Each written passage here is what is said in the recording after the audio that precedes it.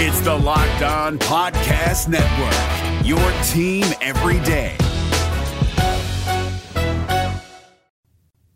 The BYU football program continues to get work done in the transfer portal with the addition of Jackson Cravens to BYU's defensive line. What does it mean for BYU's fortunes in 2023 and beyond? We'll talk about that. We'll also begin our position group debriefings, looking at the quarterback position. What does BYU have in reserve, and what are they adding to that unit? We got all of that ahead on today's show. You are Locked On Cougars, your daily podcast on the BYU Cougars, part of the Locked On Podcast Network, your team every day.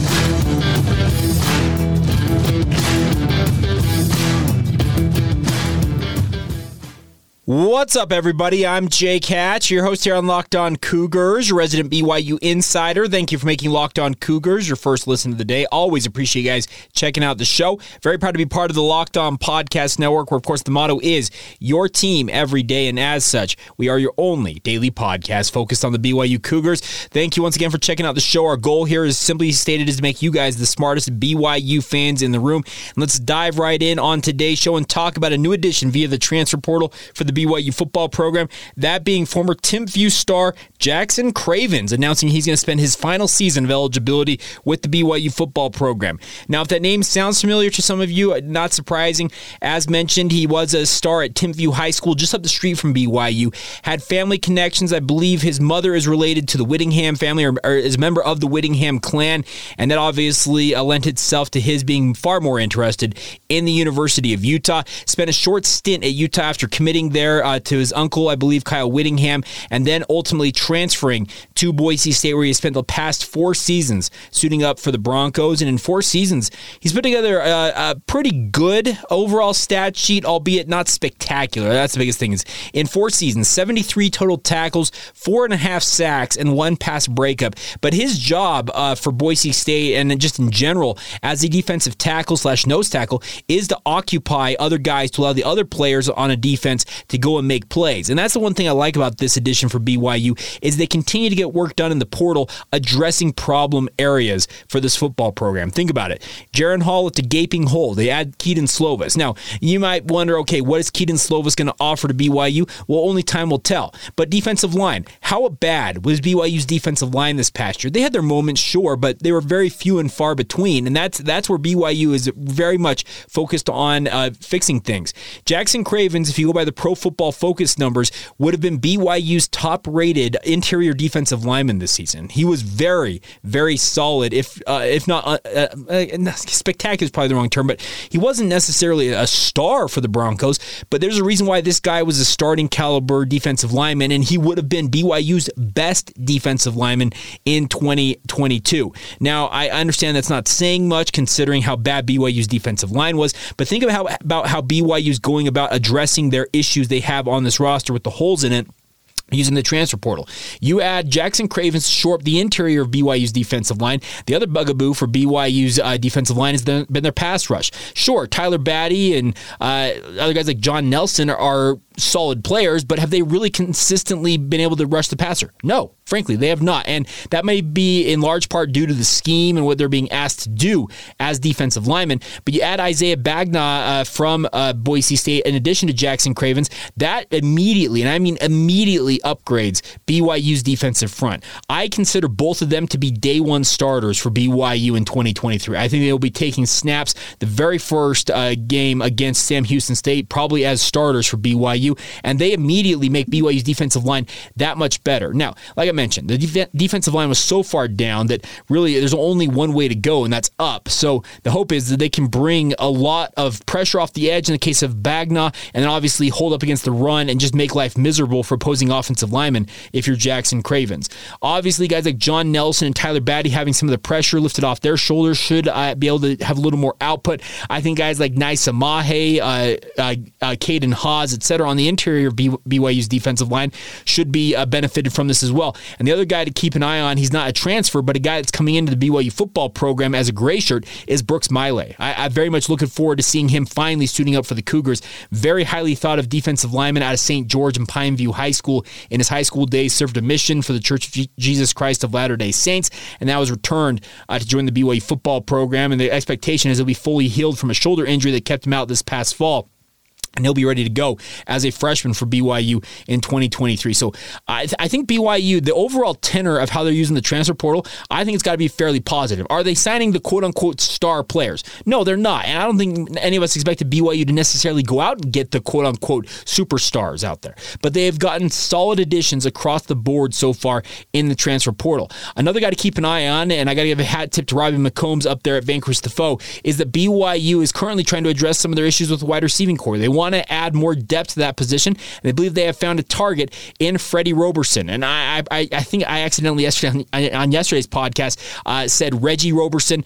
Reggie Roberson was a guy who played for SMU and obviously has spent time in the NFL, so my apologies for misidentifying Freddie, but Reggie, close enough. But nonetheless, he's got a top 4 currently announced with BYU, Mississippi State, Washington State, and Fresno State as the top 4 schools he's looking at. But he did add an offer just yesterday from Penn State. I do wonder if that may throw a wrench into his plans, but this is a guy, speaking of Roberson, similar to the other guys BYU's added in the portal, is a solid, if not a great type player. He has had 2,200 yards receiving in 4 seasons playing at Eastern Washington at the FCS level in the Big Sky Conference. This past year, he had 773 receiving yards and 7 touchdowns. That followed up the 2021 campaign when he had 779 yards. So he's got good size to him, 6'2". He's from Seattle originally, and this seems like it would be a pretty solid pickup for BYU. Do I think Roberson, if he joins the BYU football program, is like your Puka Nacua for next year? No, absolutely not. But he would make BYU's wide receiving core that much better, and obviously give another weapon to a guy like Keaton Slovis at the quarterback position. So I think all in all, the way BYU's approaching the transfer portal is they're being judicious with who they offer in the portal, because they obviously have to find the right fit, guys who understand the culture of BYU, have the academics that match up, and obviously want to play high-level football that you think can succeed at the Power 5 level in the Big 12, and they're addressing big holes. Now, obviously, I'd like to see them maybe look at the defensive backfield, in particular at safety, maybe in the transfer portal. I think a linebacker might be in order as well, and maybe even some look at what's going on with the offensive line. I think they've shored up the other positions at running back with Aiden Robbins, quarterback with Keaton Slovis.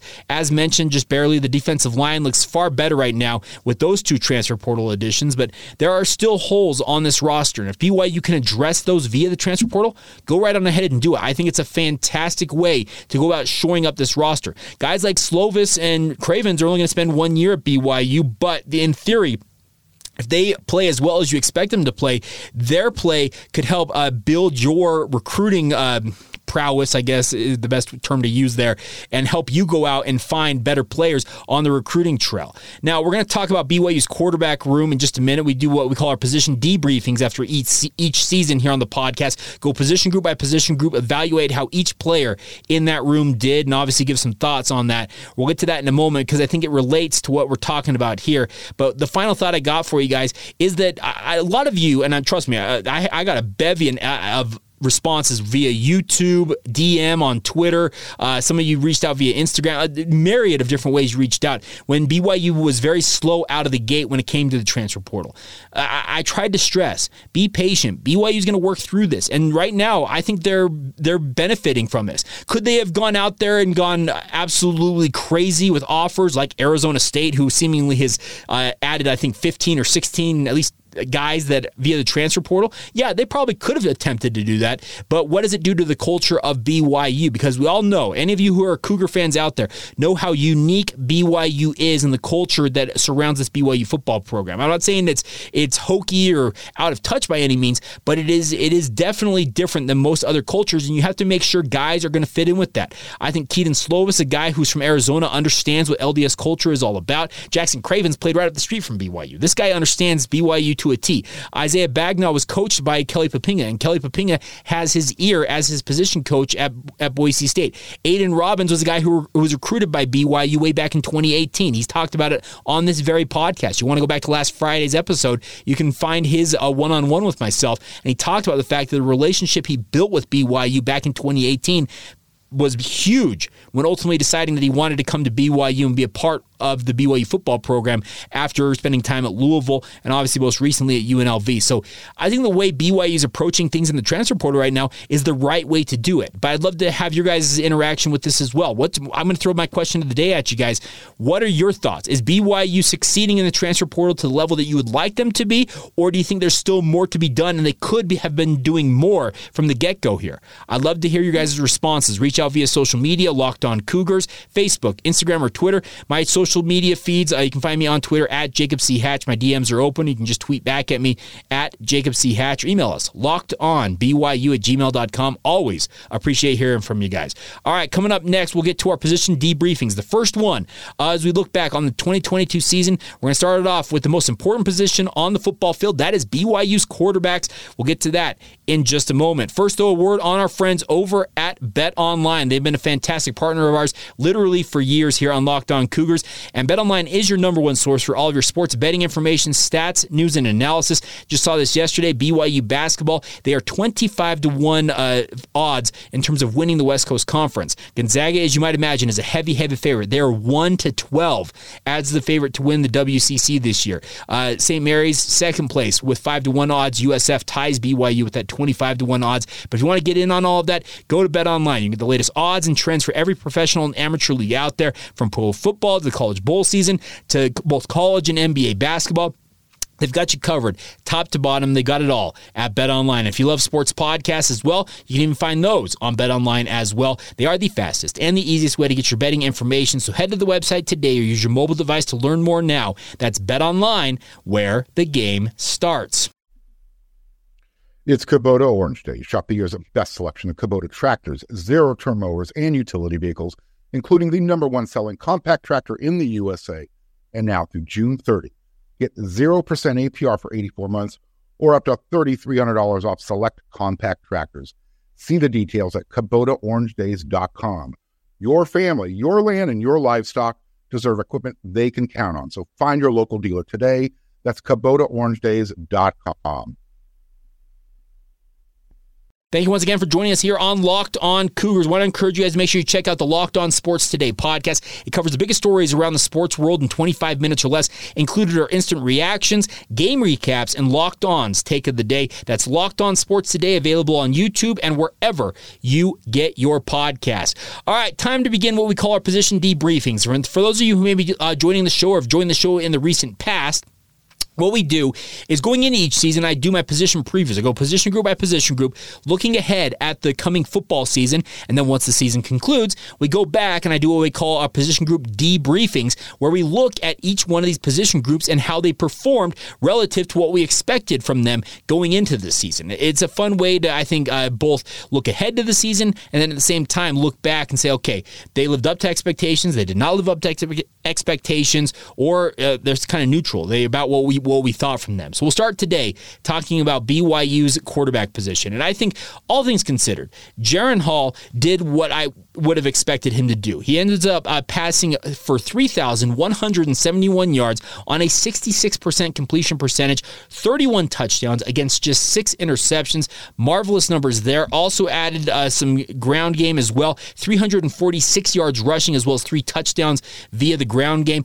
I think Jaren Hall was everything that we hoped he would be. The only, I think, thing that we would have liked to have seen, and this is one of those crazy little quirks about his career when we look back on it, will be the fact that Jaren Hall never played in a bowl game for the BYU football program. Both the last 2 bowl games, he was injured in the regular season finale, one at USC in 2021, and obviously the game at Stanford to complete this most recent season, and it knocked him out of both bowl games. That's a little bit disappointing not to see him have a swan song in a BYU uniform. But I think all things considered, BYU's leader at quarterback, Jaron Hall, was all that he could have been and should have been for BYU this year. Could he have done more? Okay, that's probably asking a little bit much. Could he have gotten to a 70% completion percentage?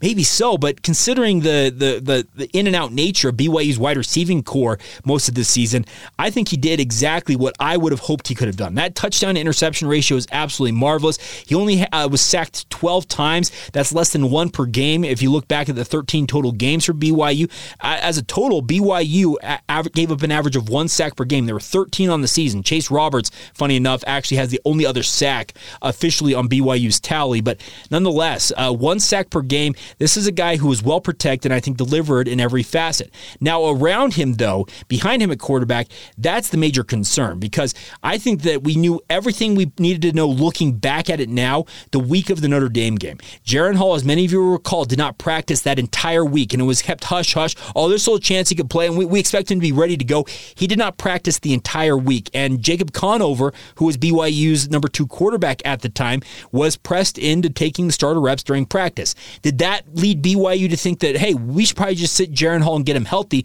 and let Conover have the game against Notre Dame? Nope. They shot up Jaron Hall, shot up his shoulder, made it feel as good as it possibly could be, and he went out there and played on 0 practice the entire week.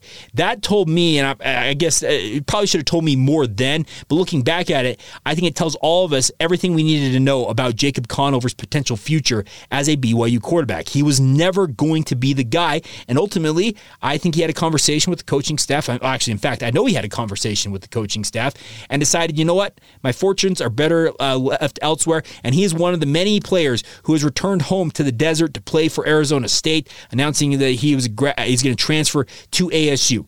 Does he ever see the field for the Sun Devils? I don't know, but I think that week against Notre Dame told us everything we needed to know. And it also probably should have told us, man, BYU's cupboards are extremely bare at quarterback because they won a game against SMU in that bowl game in spite of Sol-Jay Maiava-Peters. And that's nothing against Sol-Jay. He ends up 7 of 12 for 47 yards in that game, ends up rushing for a touchdown as well. He did everything he could do, but his inability, and I mean inability, to consistently deliver the football on time accurately, especially on passes down the field, absolutely crippled BYU, and in some small way, it's a miracle that BYU won that bowl game. But they won it all the same, and Sol-Jay Maiava-Peters, if he never takes another snap for the BYU football program, can always point to the fact that he won a bowl game for BYU.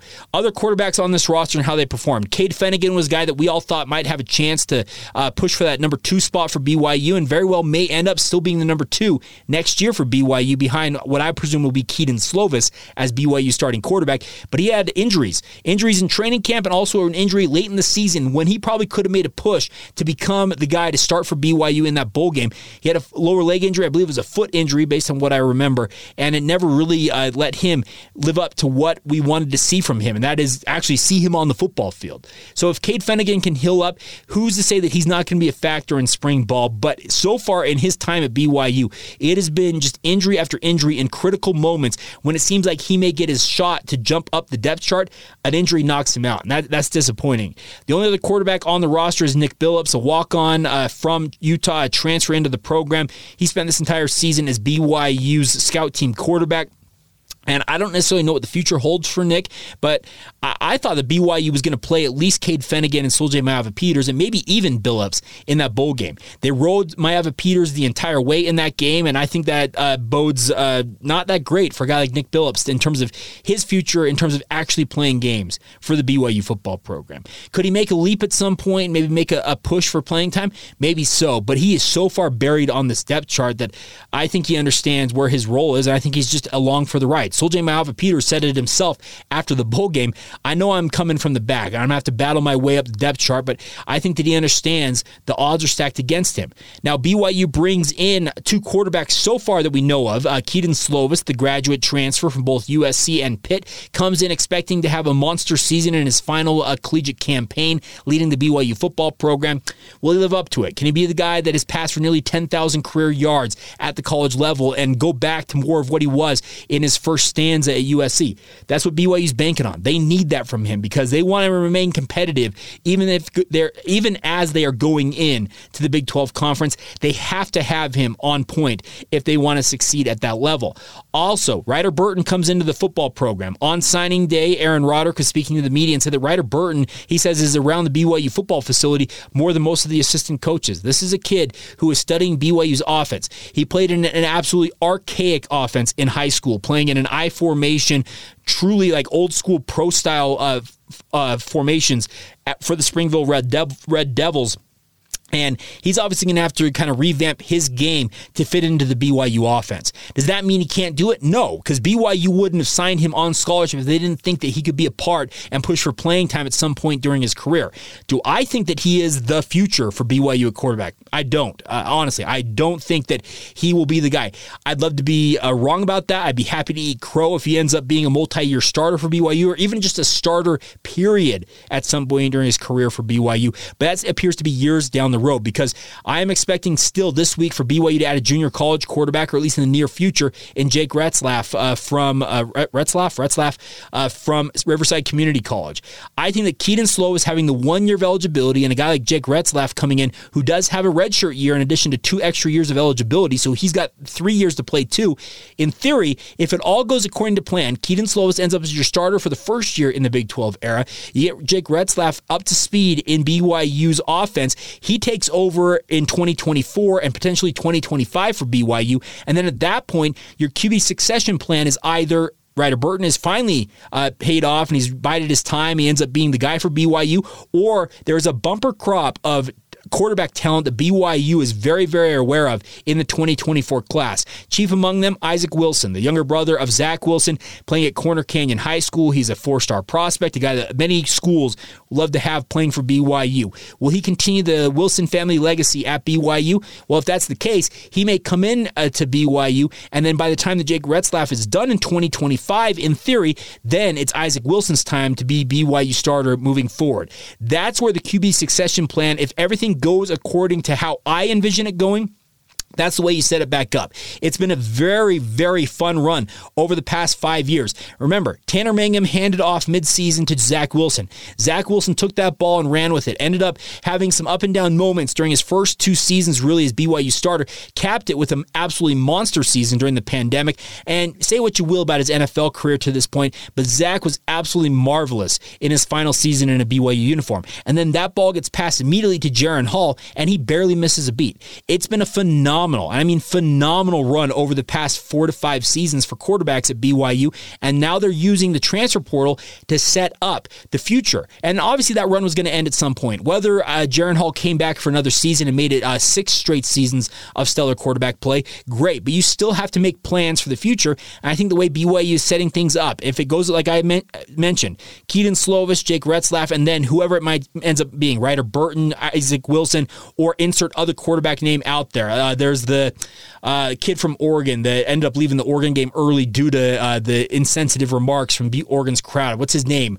Man, it's going to bug me. I'm going to remember that name as soon as I finish recording this podcast. But there is a bevy of different quarterbacks out there for BYU to recruit. They also have Helaman Kasuga, a guy that's playing for Timpview High School as a starter for them in their run to a state title this year at the 5A level in Utah. He's just a 9th grader. He's a 2026 class. Like, you're looking at the next decade potentially of BYU's quarterbacks lining up if everything goes according to plan and these guys live up to their expectations. That's the fun part as you project ahead for BYU. If it all goes according to plan, BYU could be set up for the foreseeable future in the Big 12. They obviously will need stellar quarterback play. That's one of the key differentiators I feel like in the Big 12 is if you have elite quarterback play, you are going to be competitive no matter what in that league. If you have subpar or average quarterback play, well, guess what? You're a subpar or average team. Quarterbacks drive this league. Offense drives that league. And BYU needs to make sure that they nail their quarterback position for the foreseeable future. And at least right now on paper, they have done just that. All right. We'll round out today's show with some final thoughts on BYU basketball. Could the return of one of BYU's best players, maybe their best player in the early season, be nigh as they begin West Coast Conference play on Thursday? We'll talk about that and a couple other notes in BYU sports here momentarily. First, though, a word on our friends over at UCCU. Now, I've talked about UCCU for the better part of 2 months now. what I can tell you about UCCU is they've been my bank my entire life. They're a credit union, but I've been banking with them my entire life, and they are absolutely phenomenal. They're offering you a special offer right now. It's a 15-month savings certificate with an incredibly high APY of 4.00%. Plus, you can jump up to an even higher rate of return anytime during the life of that certificate. It's a no-brainer, my friends. Obviously, we all know that we're currently in a period of high interest rates and inflation, both of them on the rise. That's why UCCU is here with these savings certificates. They want to help you guys use that time with the 15 months to get more money back than it would be earning in your savings account, your money market account, etc. That 4.00 APY percent return is absolutely incredible. And the best part is you can allow you to jump up your interest rate if those rates continue to rise. If inflation continues to go up, interest rates continue to rise like we are expecting them to do. That's what the Federal Reserve has said they will be doing, at least through the early part of 2023.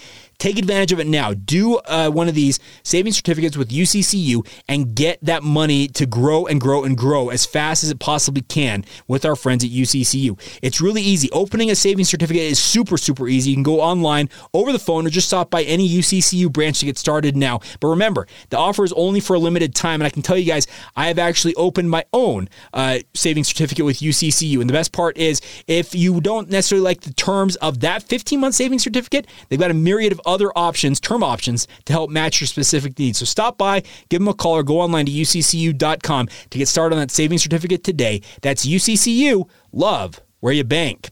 We're driven by the search for better, but when it comes to hiring, the best way to search for a candidate isn't to search at all. Don't search, match with Indeed. 93% of employers agree Indeed delivers the highest quality matches compared to other job sites, according to a recent Indeed survey. And listeners of this show will get a $75 sponsored job credit to get your jobs more visibility at Indeed.com/podcast. Just go to Indeed.com/podcast right now and support our show by saying you heard about Indeed on this podcast. Indeed.com/podcast. Terms and conditions apply. Need to hire? You need Indeed.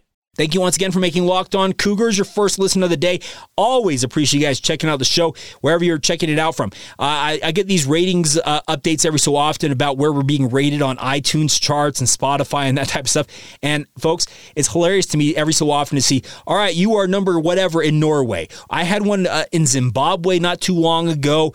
We were actually ranked in Chad, the country Chad at one point. So no matter where you guys are tuning in from, thank you for your support as always. And a reminder for you guys, if you are interested in advertising with us here on the podcast, New Year coming up, it's a great time to launch in and get started with the new year. New podcast, new show, new advertisers. Love to have you guys on board. LockedOnBYU@gmail.com. And we'd love to get you in touch with our sales team over here at the Locked On Network. All right. Final note before we go on today's show is the BYU basketball could be getting one of their best players back, and that is Spencer Johnson, a guy that BYU really leaned on in the early part of the season. He has missed the past 9 games, BYU going 7-2 during that time, so great run, albeit without him in the lineup, but you can't tell me that he's not one of BYU's best players. A great dude to boot. It sounds like he could be coming back very, very soon. It sounds like he was a full participant at practice yesterday. I was unable to attend, as I typically do. Had some other family obligations to attend to, but there were reports out of practice, and the videos coming out from Mark Pope indicate that he is close to returning, and it'd be a fantastic thing to have Spencer Johnson to add to BYU's arsenal going into West Coast Conference play. Do they need him necessarily this weekend as they face off against Pacific, and then obviously a game against Portland? Okay, Pacific, I think you can handle without him. Maybe give him an extra night or two to recover fully, and then you toss him out there against Portland and see how he does. But him back in the lineup would give a very steady hand to BYU. Remember, this was a team that struggled mightily and has still continued to struggle at times against the press.